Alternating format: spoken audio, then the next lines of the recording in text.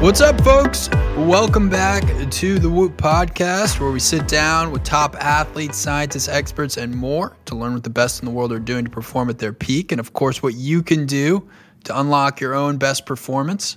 I'm your host, Will Ahmed, founder and CEO of Whoop, where we are on a mission to unlock human performance. That's right, you can get the Whoop membership, hardware, software, analytics, the new Whoop 4.0. It helps you understand and improve your health. Check that out with the code WILL, W-I-L-L, and you get 15% off a Whoop membership. This week, we're excited to welcome Dr. Robin Thorpe for an episode on the science of recovery. This is the second of a 3-episode series, which also includes the science of sleep and the science of strain, coming soon. The series is demystifying these core concepts, answering common questions, and debunking myths with some of the leading experts in the field. Dr. Thorpe is best known for his work with some of the world's best soccer players. He spent nearly 10 years with Manchester United as a senior performance scientist and conditioning coach.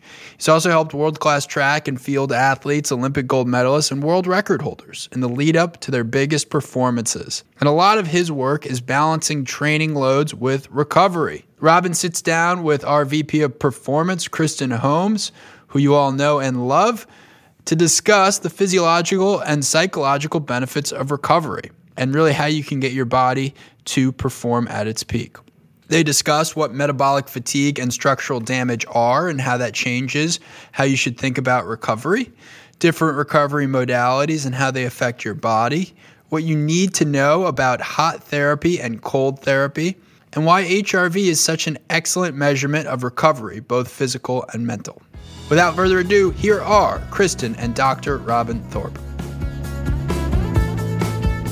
Dr. Thorpe, welcome. Thank you very much. Thank you for having me. I will say I distinctly remember the first time we spoke. I think I literally just first started working at Whoop, and I was actually pretty familiar with some of your research from my coaching days, specifically your work on muscle damage, endocrine and immune marker response to exercise, I believe, and just your reputation in the performance space generally. So I was actually really nervous for our call because I had this feeling like you were going to absolutely grill me. And you did. Just you asked me super, super in-depth questions on how we, calculate recovery and HRV and sleep validation. And it was awesome because I was like, wow, if I get to talk to folks like this every day, I'm just going to learn a ton. So it was a really cool first call, kind of, and really made me appreciate the level of expertise, certainly that you had. That paper's taking me back. That was a few years ago, but I know. I'm glad I grilled you. That means I was doing my job correctly. That's right. And that's what's, I think, so cool. You're a scientist, right? And it's your job to be skeptical. And, you're caring at the time. You were working for Manchester United, and your role was to help the players stay healthy and fit. So maybe we can start there. If you just want to talk a little bit about, what got you excited about recovery? Because it was really, you were a very early adopter. I mean, really, I don't know if this is 100% accurate, but the concept of recovery was very new, I think, when we think about a decade and a half ago, and you were on the forefront kind of doing research and trying to figure out how to actually apply some of these recovery principles in, an environment that's going 1,000 miles an hour that, really isn't used to using recovery concepts, and using recovery monitoring to kind of, prescribe load. So maybe just talk about where you started and kind of how you began to socialize these concepts and your work at Man United. Yeah. So, you mentioned before that obviously I'm a performance scientist, but originally I was a coach and a performance strength and conditioning coach. But I think when it comes to applying the sort of scientific side and nature of things, I think I like to look at it that most decisions and how I work with athletes or other coaches and staff is that I try and apply some scientific rigor to sort of every decision and every framework that I try and lay out with those key stakeholders. But I think from how I sort of got into this space was, again, just being a sort of performance scientist and an S&C coach in the early days at Manchester United back in the sort of late sort of 2000s. It was always born. We had a great department at the time, and we were probably really one of the only sports science or performance science departments probably in the world at that point in elite sport. And it was simply the manager at the time, the head coach, Sir Alex Ferguson, who would ask the question whether or not the players were ready to train or play at the weekend. And of course, we were able to answer that with some level of confidence with the information that we had and the expertise within our department, but we never really knew to a real high level of confidence, like providing those answers and the solutions. So that sort of triggered me to undertake a PhD on the side of the role of a sports scientist with the players, and all the data that was collected through that PhD was with the first team players, and the aim was to try and better answer that coach-led question of, well, are those players ready to train or ready to play? So that started initially to understand, well, how can we understand if they need to recover at all or not? And I think that's a really important part, is that's probably, if anyone is looking to enhance recovery or figure out how they can recover more optimally, I think it's important to understand if you even need to or not in the first place. So that first part of monitoring, understanding more about how our fatigue levels or our recovery status, whatever we want to call it, our readiness, that was always going to be the first port of call. And then following that, and when we started to unwrap that massive area of recovery and the systems that are the subcomponents, then it was about, well, how can we best manage it and how can we best accelerate recovery with the potential recovery strategies that we have on offer or the athletes these days have available to them. And again, what's been done in the research as well. So I think that's how it all began at the beginning. And I think we did that in the right way, and I think we did it in a really solid manner through a PhD research process that was applied. And it was, again, that was one of the first applied PhDs at the highest level of professional sport in the world as well. So it was a great time to be involved with that and almost sort of pioneer that type of process.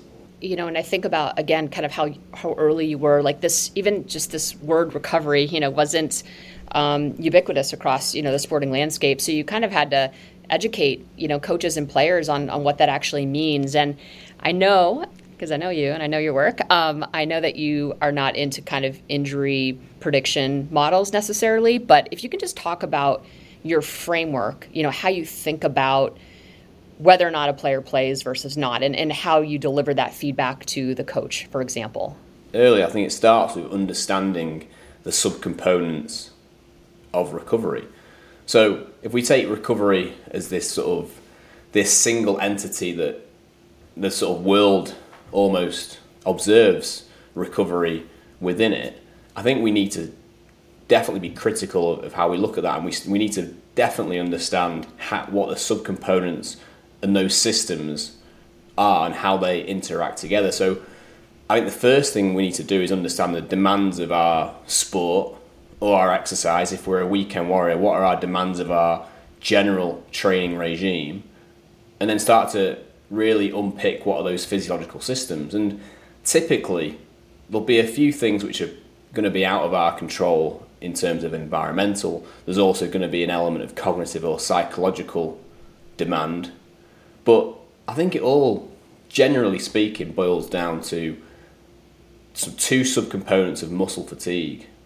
And I think that's going to be a metabolic fatigue pathway and then a structural damage fatigue pathway. And I think the neuromuscular system feeds into this as well. And the neuromuscular system can tax both elements of these two systems. And if we look at the metabolic fatigue pathway, we know that there's variations and changes in things like lactate acidosis, variations in potassium accumulation, glycogen depletion, a lot of these sort of oxidative stress, a lot of these typical metabolic stresses which are ongoing within the muscle cell and the body when we exercise. So there's that one arm to think about, and then the second arm is this structural damage, and that's most likely caused by a mechanical stress. So more like the sprint and the eccentric contractions. It may be a sport where you're accelerating and decelerating. Those types of movement patterns create this mechanical stress which can lead to structural damage. And of course we know that there's other elements like a thermoregulatory interaction which can worsen these two systems of metabolic fatigue and also structural damage. But I think if we look at those two things in isolation, I think we get a better understanding of how we can then start to accelerate recovery with common recovery strategies that we all know that are available in the world today. But I think it's really important, and the key take home is to really try and understand that recovery there are subcomponents. We shouldn't look at it as a single entity system. And then we should try and then next level is figure out a way of how we can monitor whether an athlete, or whether it's yourself and you're that weekend warrior who runs for miles, or you're involved in any type of exercise, how can we understand ourselves, or how can we monitor ourselves to understand if we're in an element of metabolic fatigue or structural damage? Outlining those origins of fatigue are really important. You mentioned the metabolic fatigue kind of symptoms of, and just if we think about mechanical stress, like that, symptoms would be what? Inflammation, soreness, what are some other symptoms related to mechanical stress? I mean, I think there was research even published last week that I think even after seconds and minutes, we have this inflammatory cascade that is infiltrated to the muscle cell following this mechanical stress. And like you say, there is the symptoms that we see are notably soreness. There could be some bleeding. There could be edema. There could be a lot of symptoms related to this inflammatory cascade, which again, it's similar. It was described to me once as like a pimple or a spot where there's a lot of redness. There's the oozing of fluid and things like that, and it's sore to the touch. So that's also similar to what happens when structural damage exists at the muscle cell. But we also see issues with potentially negative impact of the sleep and sort of more sub and later stage symptoms related to structural damage. But I think monitoring muscle soreness and how our muscles feel in terms of DOMS, etc., I think that gives us a really good indication of whether or not we're experiencing some sort of mechanical stress and structural damage. Do we need to be sore in order to gain muscle? Well, I mean, I think that boils down to the question is, well, I mean, I think number one, we've understood, or I'm trying to persuade the listener, right, we need to look at recovery in more than just one single entity. Let's look at the systems. But then I think the second question as well is, well, do we even need to recover? Is the stress of the exercise or whatever we've done, played a soccer match or a football match, whatever it may be, does that stress, is that large enough or potent enough to incur a stimulus which we need to recover from? Do we need to return to some level of homeostasis? Has it incurred that stress level? And there's so many factors that can influence that, and being highly trained, highly adapted, phase of the season. And like your question, well, do we need to be sore to build muscle? Well, I think we know that soreness doesn't directly correlate with adaptation. I think that's quite clear, because there's so many factors from the response to load, the response to exercise and training that changes how we adapt. But I think in times where we are looking to adapt from a strength perspective or a power perspective, we need to create a stimulus or enough of a stress response that we are going to elicit those adaptations. And I think some of those adaptations are related to the structural damage that we can create through mechanical stress. And so, yes, soreness is an indication that structural damage has occurred. So in some way, potentially the answer would be yes. But from a sort of finite perspective, soreness doesn't always equal positive adaptation. And I think you mentioned maybe potentially a good definition of recovery is basically the body's return to homeostasis after stress. Would you say that that's kind of the best way to define recovery?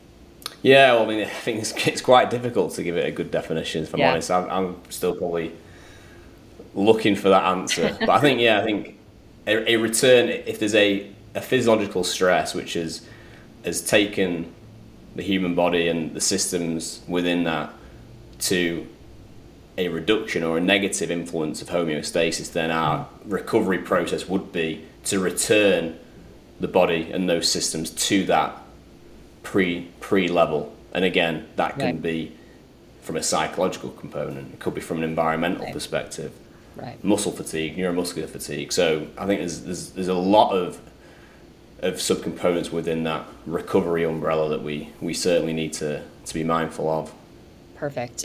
So just kind of going back to the symptoms, like how will the kind of mechanical and metabolic symptoms manifest in the biometric data? Kind of what have you seen in your practice of just measuring, all of this biometric data and subjective data? What do you kind of see bubble to the surface as being kind of most essential in kind of tracking? Yeah, I mean it's a great question, and it's quite a broad question as well, because that was one of our first ways from our research, right?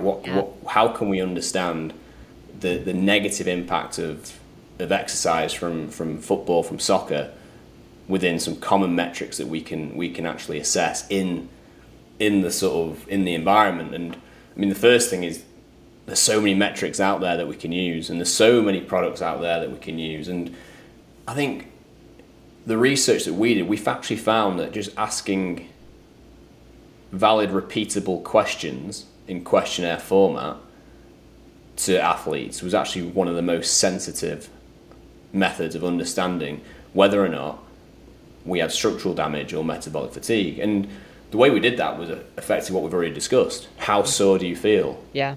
So that question, again, if we do that in a very stringent manner and in a systematic way, because we can use statistical analyses around that to really heighten the sophistication of the tool, but that really gave us an indication of whether or not there was some, effectively, the mechanical stress and structural damage. Right. And then we also asked whether or not the athletes were fatigued and how, and their level of sort of perceived fatigue. And that gave us an indication of some of the symptoms associated with metabolic stress. So heavy legs, being tired, a sense of lethargy, which all have small correlations with some of these metabolic pathways, whether it's acidosis, the changes in these protein ions, potassium, etc., or even glycogen levels. So even just asking simple questions or understanding from the individual, being really aware and conscious of how you feel at any given point in time, I think can give you those first, that gateway to understand recovery and to do something about it, to accelerate back to homeostasis like we've discussed. And I think from that level as the gateway, is using these questionnaire-based tools, I think we can then look to HRV, we can look to other heart rate-derived autonomic nervous system measures, resting heart rate. Is there a standardized exercise that we do regularly? Because if there is, we can also look at exercise and heart rate, peak heart rate, things like that. And of course we have things like the use of more performance or neuromuscular type tests, like a lot of sports teams now use force platforms to measure the direct force that athletes can apply into the ground. That can give us an indication of neuromuscular fatigue related to the other elements of our two pathways of metabolic and structural fatigue damage. So I think there's a lot of ways we can do that. I think still the key thing is to do it in the correct way and in a systematic way. But for me, key point number two is start with real repeatable questionnaires. When we think about this in terms of, non-professional, sports and, even collegiate sports to a degree, and I certainly saw this in my data when I was coaching, my athletes' data, is that, in the absence of kind of hard physical exertion, sometimes the athletes still weren't ready, still didn't have the capacity, the perception that they could compete. And when you look at what's happening, in practice the previous day, you're like, well, there's no real reason this person should be tired and they shouldn't feel heavy legs, right? But can you just talk a little bit about the kind of emotional and mental component and how to think about recovery in those terms and what those signs might look like and how it might manifest in the data? Really interesting point, because again, a lot of the work that I've done and what I've described over the last few minutes has been mainly around muscle fatigue, right? But the cognitive psychological component is huge. And I think the one great thing that we have is that we can measure HRV, which I think is probably the closest thing at the moment we have to measure some of those psychological or mental fatiguing properties. And I mean, that was one thing from a lot of my research, was the missing piece of the puzzle was this mental fatigue assessment measure. And we figured, we can understand about the metabolic side, structural damage, we know about the environmental side. We can measure some of the more anatomical, clinical, physiotherapy type things as well. But the one thing we were missing was that mental fatiguing aspect. But what we really did know was that measuring HRV, I think, does provide a strong element of the mental fatiguing aspect. So an example that I think is quite interesting is that when this was probably in 2016 actually, and we had a player, and in the UK and in the Premier League, notorious for the winter and the Christmas period where the whole of Europe gets 2 weeks off, and then the English Premier League just batter through. And not only they batter through, they play like 2 games in 2 days, which from a soccer perspective and the demands is a tough ordeal. And I mean, it was always quite good for me because it's like, right, this is where recovery comes in. I can earn my money here. But we had a player, and again, it's my belief that I don't think any Premier League player can play every game of the season. Yeah. With the current demands, I think we were saying this 10 years ago, and I think it's now even worse. But yeah, I mean, especially when you throw in international fixtures, like, I mean, it's just, there's no way. I mean, the demand. Exactly, yeah, the travel, and it's no longer a 10-month season. It's now a year-round season. So, and we weren't doing great. The manager was under a lot of pressure, and one of our performing midfielders at the time, he was required to play all the games through the sort of December period and the early January, and we were still in a cup competition as well, which meant not only did we play 2 days over Christmas, I think we played almost 2 days in 3 days first week of January as well. So it was a double blow. And at that time we were measuring HRV really, really well, in a systematic manner. Players were brought in, managers were brought in. It was great. And this player, we were at a real close view of how his nervous system and HRV, which again encapsulates the mental fatigue aspect, particularly when players are having stresses from outside of the physical demand, so mental stresses from social media, pressure of the team not performing, and missing out on family events potentially that are happening during that like vacation 2-week block that everyone in the country is having. Exactly. It all sort of feeds in, and luckily the player, he got through nearly the majority of the fixtures, and then actually came down with an upper respiratory tract infection at the end, like a general sort of illness. But then what happened after that was, so he got through the nuts and bolts of it, but following that first week of January, he couldn't recover. He couldn't return to that homeostasis that we'd known anyway. His HRV was here normally. Right. We'd have peaks and troughs from just well below his baseline. After this massive stress, which incorporates this mental side, we were monitoring for another few months after that, where he was taken out of the team and his HRV hadn't even recovered. Wow. So it shows that nervous system, I think, in high-level stress situations, which includes physical and the mental component, you may be able to get through that initial real stress alarm phase, but I'd be worried about the lasting effects of that type of thing. There's real damage, that's happening when you're not allowing your body to return back to baseline. Exactly. Yeah. Yeah, and again, we can always argue, well, whether it was it the muscle fatigue aspect, or was it the mental side, was it the pressure from external sources? But I think all of that together, I think HRV does give us a general indication from that sort of proxy of the autonomic nervous system. I think that's why there's, obviously, I'm drinking the Kool-Aid here, but just a lot of value in understanding what your baseline is, right? And when there are these events in your life that occur that creates a huge suppression in some of these metrics that we know are proxy for kind of, mental and physical like wellness, and if there are things that we can do to kind of strengthen our autonomic nervous system, for example, and get us back on track, I think that is a worthy path to really consider, and that maybe can lead us into our next kind of discussion. I'd love to dig deep on recovery modalities.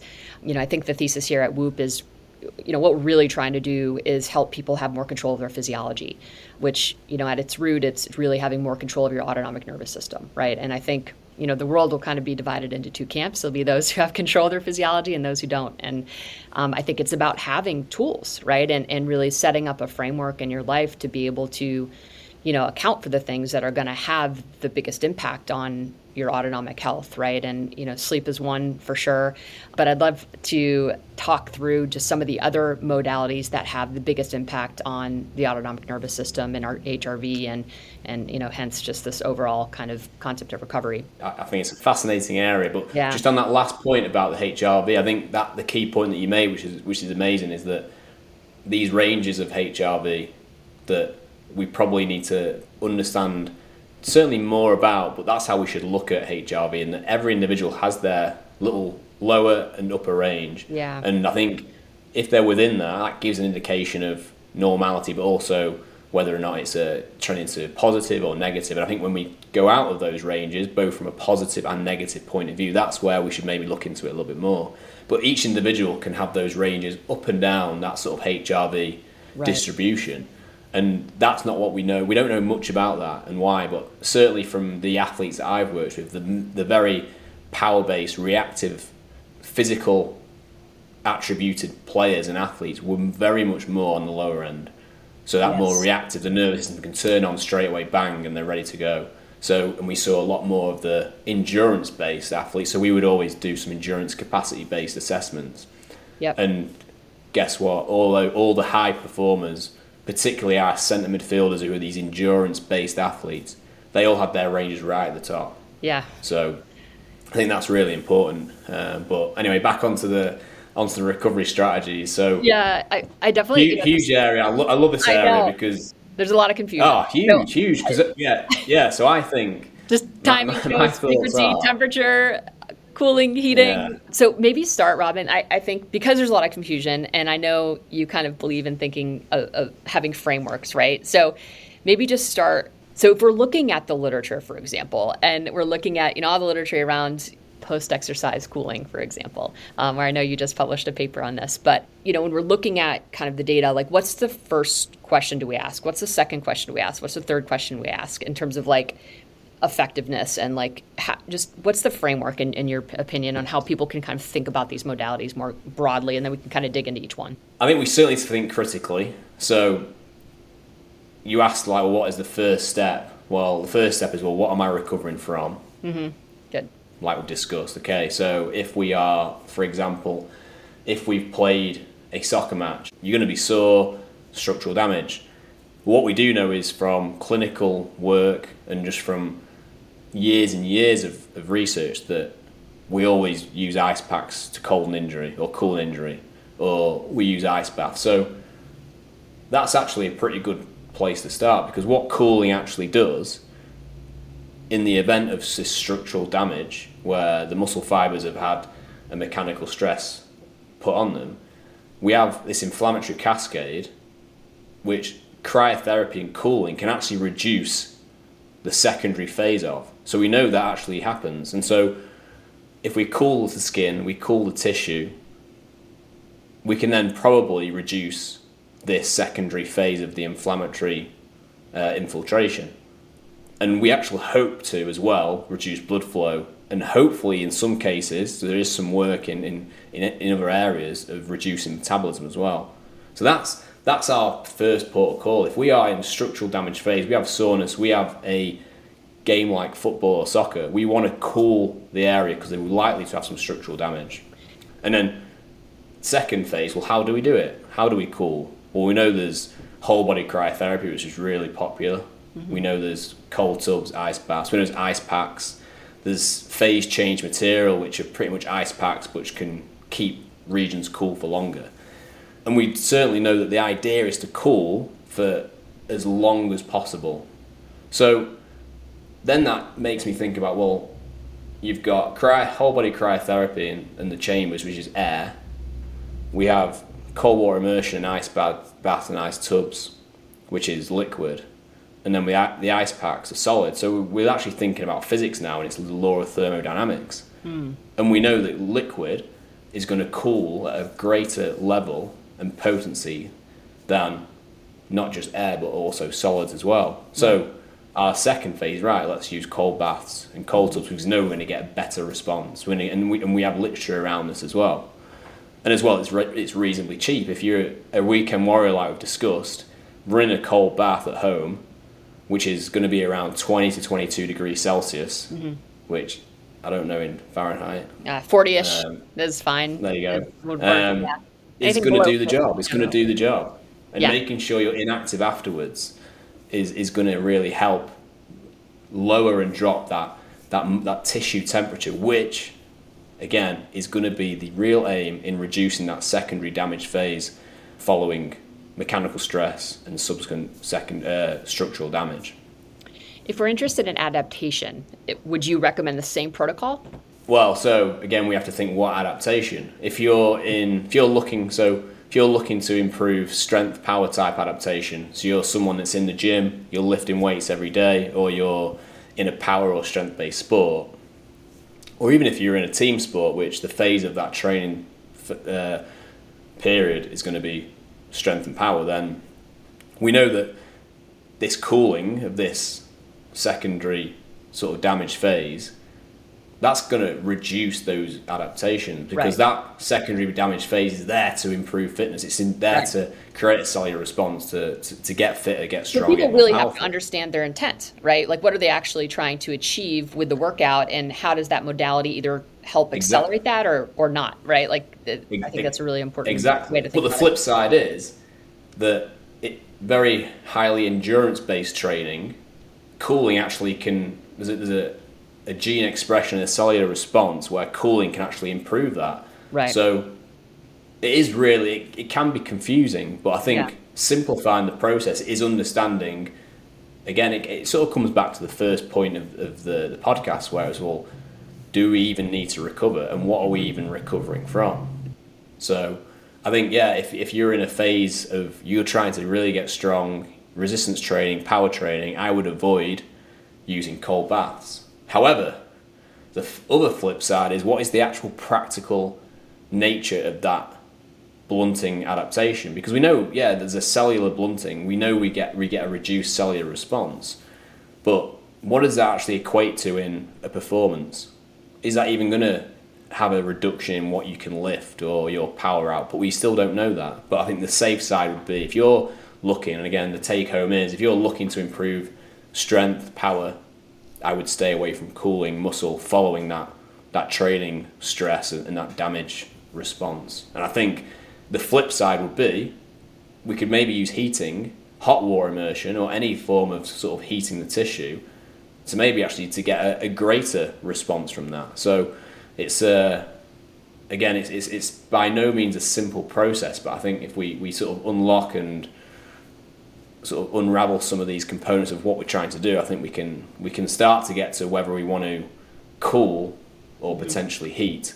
And I think those temperature-based modalities are probably the most promising from a recovery point of view. Of course, sleep, nutrition, hydration, and for me, joint range of motion maintenance, they're the kings, they're the fundamentals. But following that, like you mentioned at the start, there's so many recovery modalities and tools that we have on offer. Right. And I think really the temperature-based ones are probably the most promising. So I think it's about understanding when and how to use them is going to be a great tool for, again, not just athletes, but for the general population to have in their toolbox. So if we think about it from kind of where we started, the origins of fatigue, right? The metabolic and structural. And I think too, like, we can consider just kind of cognitive and mental emotional fatigue, right? I think are real legitimate buckets that we should consider. Would you say that we can put modalities, kind of anything that increases circulation, for example, would probably fall into the metabolic, and manual therapy would kind of fall into the structural? Is that the right way to kind of think about these modalities? And if so, kind of how would you, if we talk about metabolic first, like, what would be the most efficacious ways at like addressing that origin of fatigue? Yeah, certainly. I think that's completely the best way to go at it. I think we should have these buckets, and I think you're right. Right, what falls into structural damage and what falls into metabolic fatigue, and definitely metabolic fatigue, anything that's going to increase circulation, again, remove some of those metabolites and byproducts which are negative away from the area, is going to be helpful. If we can do that with low load or low mechanical load, then even better. Like a zone. And I think heating. Zone 2 training would be.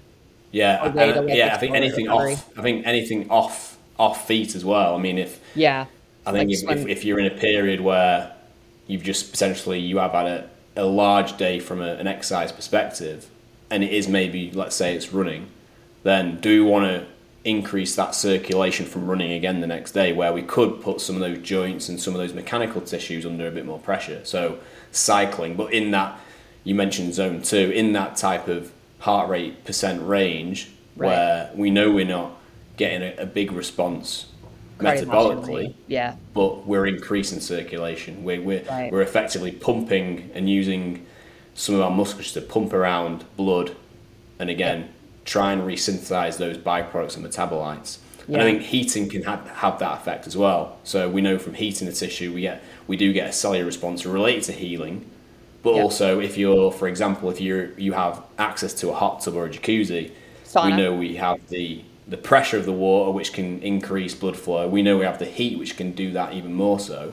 And of course, if you can always cycle your legs in the water, so you have no mechanical load, you've taken away gravity, and again, you're sort of ticking every box. I think from a metabolic perspective, that's definitely something I would recommend.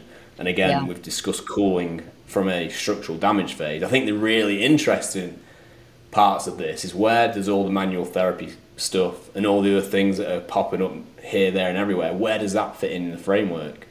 And unfortunately, there's not much physiological evidence for those types of things, like massage, like any type of manual therapy. I think there's a psychological component, though. Exactly. And we've seen that and that's where, like, for me, it's never about taking anything away. And if an athlete loves having a massage, we all love having a massage, it feels great. But we just should acknowledge, well, we're not moving blood, we're not moving anything, but we are getting a good perceived effect, good psychological effect. So I think in the absence of times where we know we need to improve recovery, or our subcomponents of recovery from a physiological manner, whether it be cooling, heating, offloaded circulatory work, then I think that's when we say to athletes or the general population, right, do what makes you feel good within reason. Recovery modalities, I think, to your point, like, if it feels good, it's probably going to have a positive effect. What you believe is happening has a super powerful effect on your physiology, right? And there's some good evidence to support that. So I think figuring out, as you think about these modalities, I think that's one way to think about it, because most of these are not going to really do harm for the most part, right? But there's a way, if we're talking about optimizing, for example, cold therapy, if we want to adapt, maybe shutting down or inhibiting mTOR response is not what we want to do, right? Like, so, we just have to be specific. However, I'll jump in there and I'll say, well, if we have, let's go back to the example of, it's the Christmas period in the Premier League, and Man United have to play 26th and the 28th of December, and a player on the 27th, so the only day in between the games, he's playing both games. He only wants to do what makes him feel good, which is not necessarily what we know will improve his physiological recovery. Would that not be a bit of a detrimental process for that athlete for that next game? For sure. I mean, those stakes are really high, and that's where the science so that's why take over and prescribe. And that's why I think it's really important that we have these buckets of right, from a physiological perspective, this bucket, but I think we have a third, and that is that perceived belief effect, therapeutic, whatever we want to call it, bucket in which any recovery modality may go into, because it could be that some players actually really love to do cold water immersion. So again, in the absence of, well, the stakes aren't too high, as you put it, then let them do what they want, because like you mentioned, there's this athlete belief effect, or human belief effect, which we all are exposed to. We all have it in some way, shape or form, whether it's someone believes a magnesium supplement is going to improve their sleep, whether it does or not, they believe it. And does that make them feel great? Probably. And there's probably an element of ignorance is bliss as well. So we do have to be mindful of that, and it's very powerful. And also there's this placebo phenomenon where actually there are transmitter changes within the brain during an intervention or a modality, whether it's medical or recovery, that occurs. So we shouldn't think of a placebo effect as just, oh, well, I like to do it, so it has a placebo effect. The placebo effect is true. So I think that gets us into a little bit of trouble when we use the placebo effect as an excuse sometimes. Oh, well, I get the placebo effect. Well, just because you like it doesn't mean you are getting that positive effect, because we also know we get the nocebo effect, where we have a reduction in outcome. And one thing that is really interesting to me is we know we adapt to physical stress. So if the placebo effect is a psychophysiological phenomenon and occurrence, then if we're always doing things that support our placebo effect, then do we adapt to that? Because we know it's psychophysiological. Because we know we adapt to physiological and physical adaptation. So I think it's a really interesting discussion point, and I think it can go either way. So I think it's something that for me, I like to try and harness that belief effect. So if an athlete has a belief effect, well, let's try and sequence. We have these buckets of recovery strategies now: metabolic, structural damage, therapeutic, and the perceived athlete belief effect. How can we sequence these things in the best manner and framework to improve performance? And that's how I try and work with athletes now, and with teams now, or with just the general population now. How do we sequence these strategies and harness that belief effect in the right way to improve performance? Because it's understandable how it's human nature. If we have a game on a Saturday, or we do a half marathon on a Saturday, and then on the Sunday we get a massage, and then we sort of monitor how we feel Monday, Tuesday, Wednesday, Thursday, and of course the body is great at naturally healing itself. So no wonder if we have that massage on the Sunday, our human nature is to attribute every improvement that was going to happen anyway to that massage. So it's human nature that we're going to want to try and fixate and really grab hold of things that's why that worked, because of that massage. So we have to think critically and sequence a lot of these things in the right manner.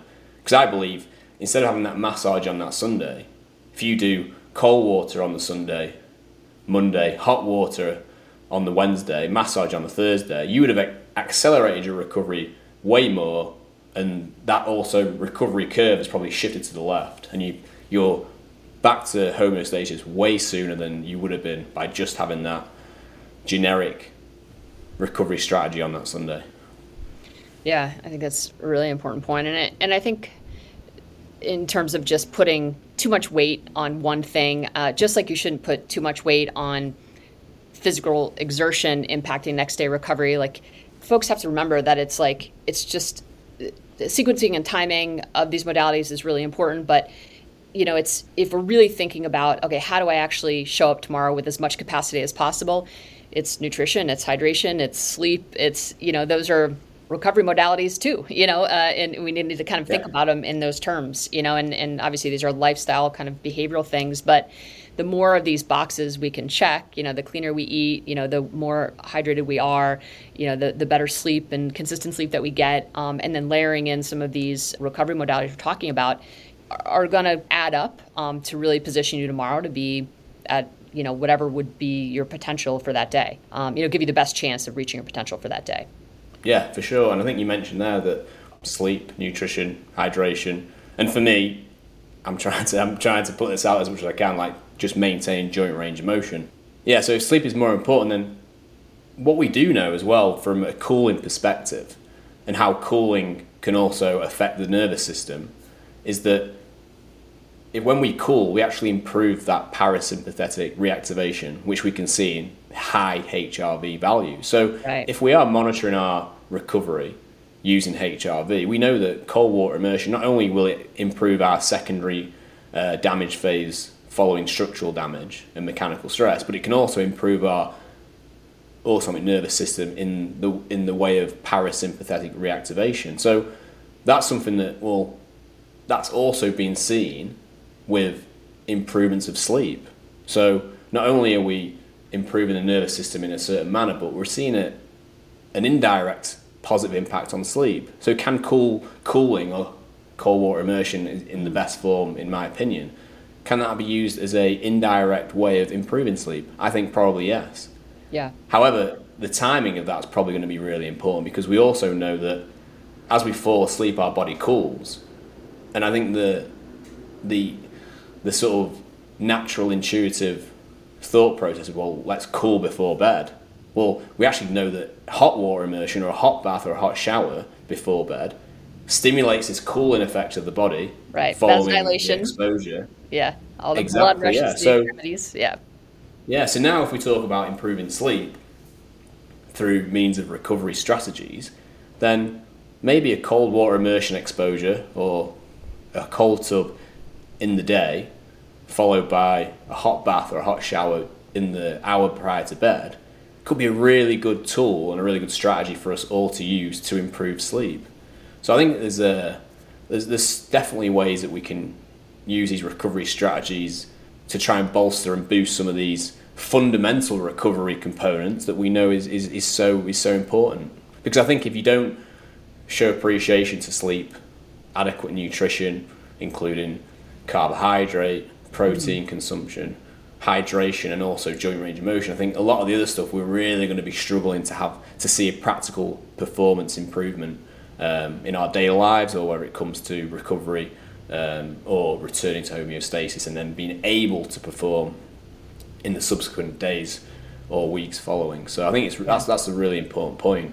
And again, we all know that things like alcohol as well can have such a sensitive impact to our HRV levels. But I know this is something we've discussed in the past. Is it that alcohol is very sensitive to HRV, or is it that alcohol is actually really sensitive to our recovery? Because I think potentially there could be an offset in power between those two associations or those two relationships. So I think that's also something that I think when we do monitor our recovery from a HRV perspective, that we should understand that alcohol has a very, very sensitive effect to HRV levels. And that maybe doesn't necessarily have that direct and that same power to overall recovery. Yeah, I mean, we definitely see that in our data, at a population level, like alcohol is just like absolutely crushing to next day recovery. Yeah. But again, it's brilliant though, because that it just boils down to thinking very critically about some of these measures. And we know that there's a physiological change. Right. But what is the practical importance of that change? What is the practical importance of that HRV being dropped a little bit? Because it may be in some circumstances, yes, well, maybe the next day, let's ease off it. Let's use some of these recovery modalities that we can use that we know can maybe stimulate HRV, like cooling. Mm-hmm. But let's not maybe throw the baby out with the bathwater, right, and assume, really the HRV is very sensitive to alcohol in this circumstance. It's lowered, but really my recovery or my ability to train again or do X, Y, Z still is maintained to a certain extent. But again, it's a very tricky and it's a very deep area which probably needs a little bit more work on. I love thinking about like the autonomic nervous system more as like a muscle that you can kind of train, and I think that's just the last 10 years or so, I feel like it's becoming, people I think now are like, all right, this is actually we can improve our autonomic control, by engaging in certain types of modalities, for example. And we've obviously been talking about a few that, stimulate the parasympathetic branch of the nervous system, which is going to help promote recovery. Other ones I just wanted to talk about real quick, Yoga Nidra and resonance frequency breathing are two that have really emerged. I think when you look at, if you do kind of a meta-analysis of all the literature that exists, like these kind of bubble up to the surface as being really efficacious and promoting, increasing HRV. So really just two that actually mediate heart rate variability. And there's very few things that we can point to in the literature that we can say actually improve HRV, and these are two that can. What are your kind of thoughts on just, I guess, breath work in general? And then, what are your thoughts specifically around Yoga Nidra and resonance frequency breathing? I think going back to one of those points you made was, can we try and find methods or tools which can improve some of our autonomic nervous system components? And again, we've seen that cold water immersion and cooling does have that effect, and also certain breathing techniques as well. And I think it's quite intuitive that we know that sort of the respiratory system and ventilation does have a direct effect on some of our HRV components and the infrastructure of that. So it makes complete sense. I think from my perspective, I think it's certainly something that I think it boils down to, it's the same with cooling. So we know that these methods can improve our HRV. We know we can get into a nervous system phase from our, again, an indirect measure, HRV, where it's assumed that we're in a more restorative state. So that is intuitively a positive thing. But what is the practical difference, or what is the actual, how does that affect our life, or how does that really affect what we do next? So that's, I think, the next stage, because we know that, yes, cooling, breathing techniques definitely have this effect on HRV and the nervous system, but we don't yet know really what that has effect from a practical point of view. So I think that's the next phase. I think that's where some research should sort of go deeper into. Well, yeah, okay, we have a tool from breathing techniques or from cooling that improves HRV. So, well, what is the physical performance related from that? Mm-hmm. Do we see an improvement if we then start to measure and monitor that and research that? So I think that's the next phase, because again, like you said, there are some tools we can use, but for me, I think when we try and advocate using them with athletes, for example, we need a real solid evidence and rationale this is going to really improve, because I think particularly from a breathing technique perspective, if you have a squad or a team of footballers or soccer players, how would you really get them to do that? I think there's certainly you only have a certain amount of time to try and impose or recommend or train them in certain ways. I try and think back to, I took a recovery session the day after a game for nearly 10 years. And so I always think, well, how could I try and incorporate some of these things into that type of session? I think there's probably some ways where it may be I would always do some lower back mobility type work, because again, joint range of motion, one of my sort of fundamentals. Yeah, it's in my top 6, mobility. Game. Exactly, and I think we've got to be careful with stretching other areas because there may be some structural damage. But in that type of mobility time and focus, could we incorporate some breathing technique work or similar to then also get more bang for our buck? Well, we're in this state, let's try and improve that sort of HRV or that nervous system response. I think in those circumstances, I think it could be really valuable, because I think standalone, it's probably something that athletes or the general population would do in isolation rather than within a team environment. But I think if we can incorporate that as a team in some way, shape or form, I think if you've got, again, those buckets and those areas you want to check from a recovery component point of view, if you can tick the mobility, joint range of motion with, well, we're doing a little bit of work to enhance our restorative state through HRV, then I think you're doing really well.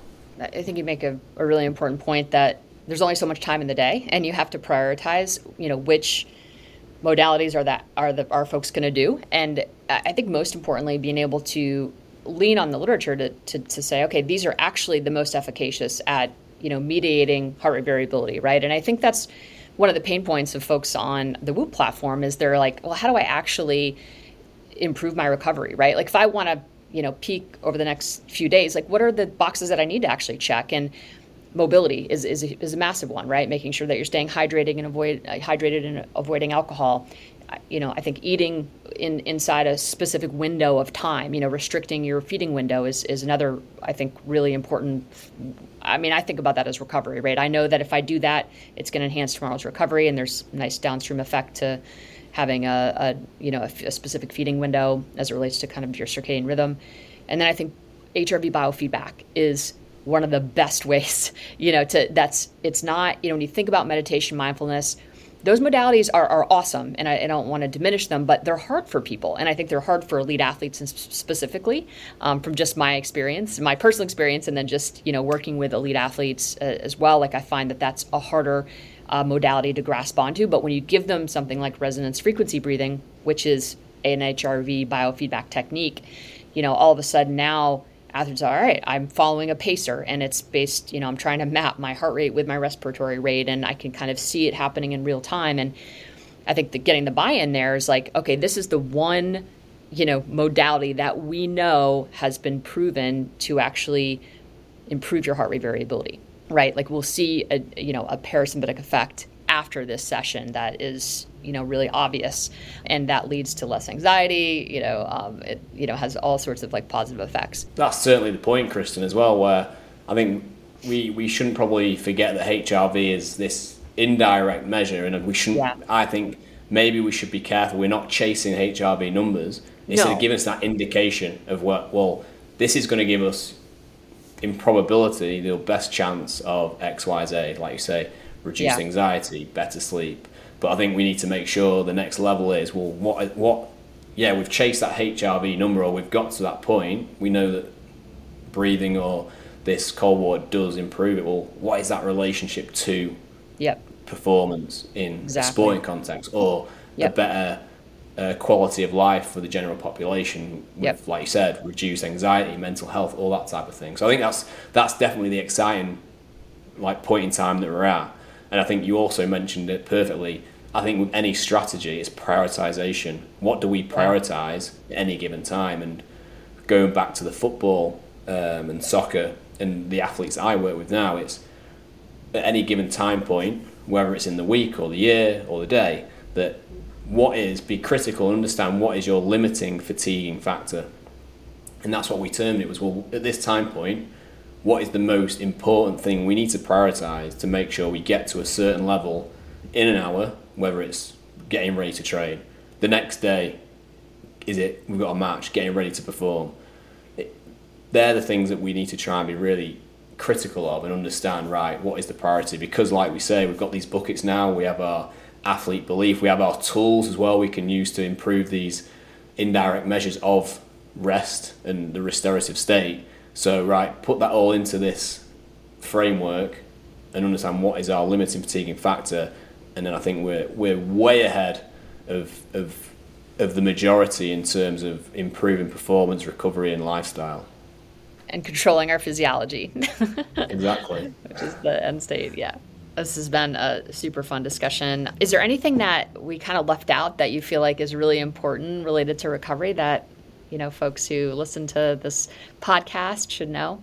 I think the thing we don't know a lot about yet is a lot of the percussion tools which maybe you referred to as like massage guns or those types of things. Yeah. We don't really know much about them yet. I think the Hypervolt and I think just being critical of what they're actually doing. I think they've been termed massage guns, but are they really doing that? Well, I hope not, because we know from a sort of evidence perspective that may not be doing a lot. But I think from a vibration point of view, which I think is actually what they're doing, I think there could be some promising research to be conducted. But I think being aware and being quite critical of what's out there and what actually things do, and really understanding whether or not it does work. But when we think about the word work, what works? Does this thing work?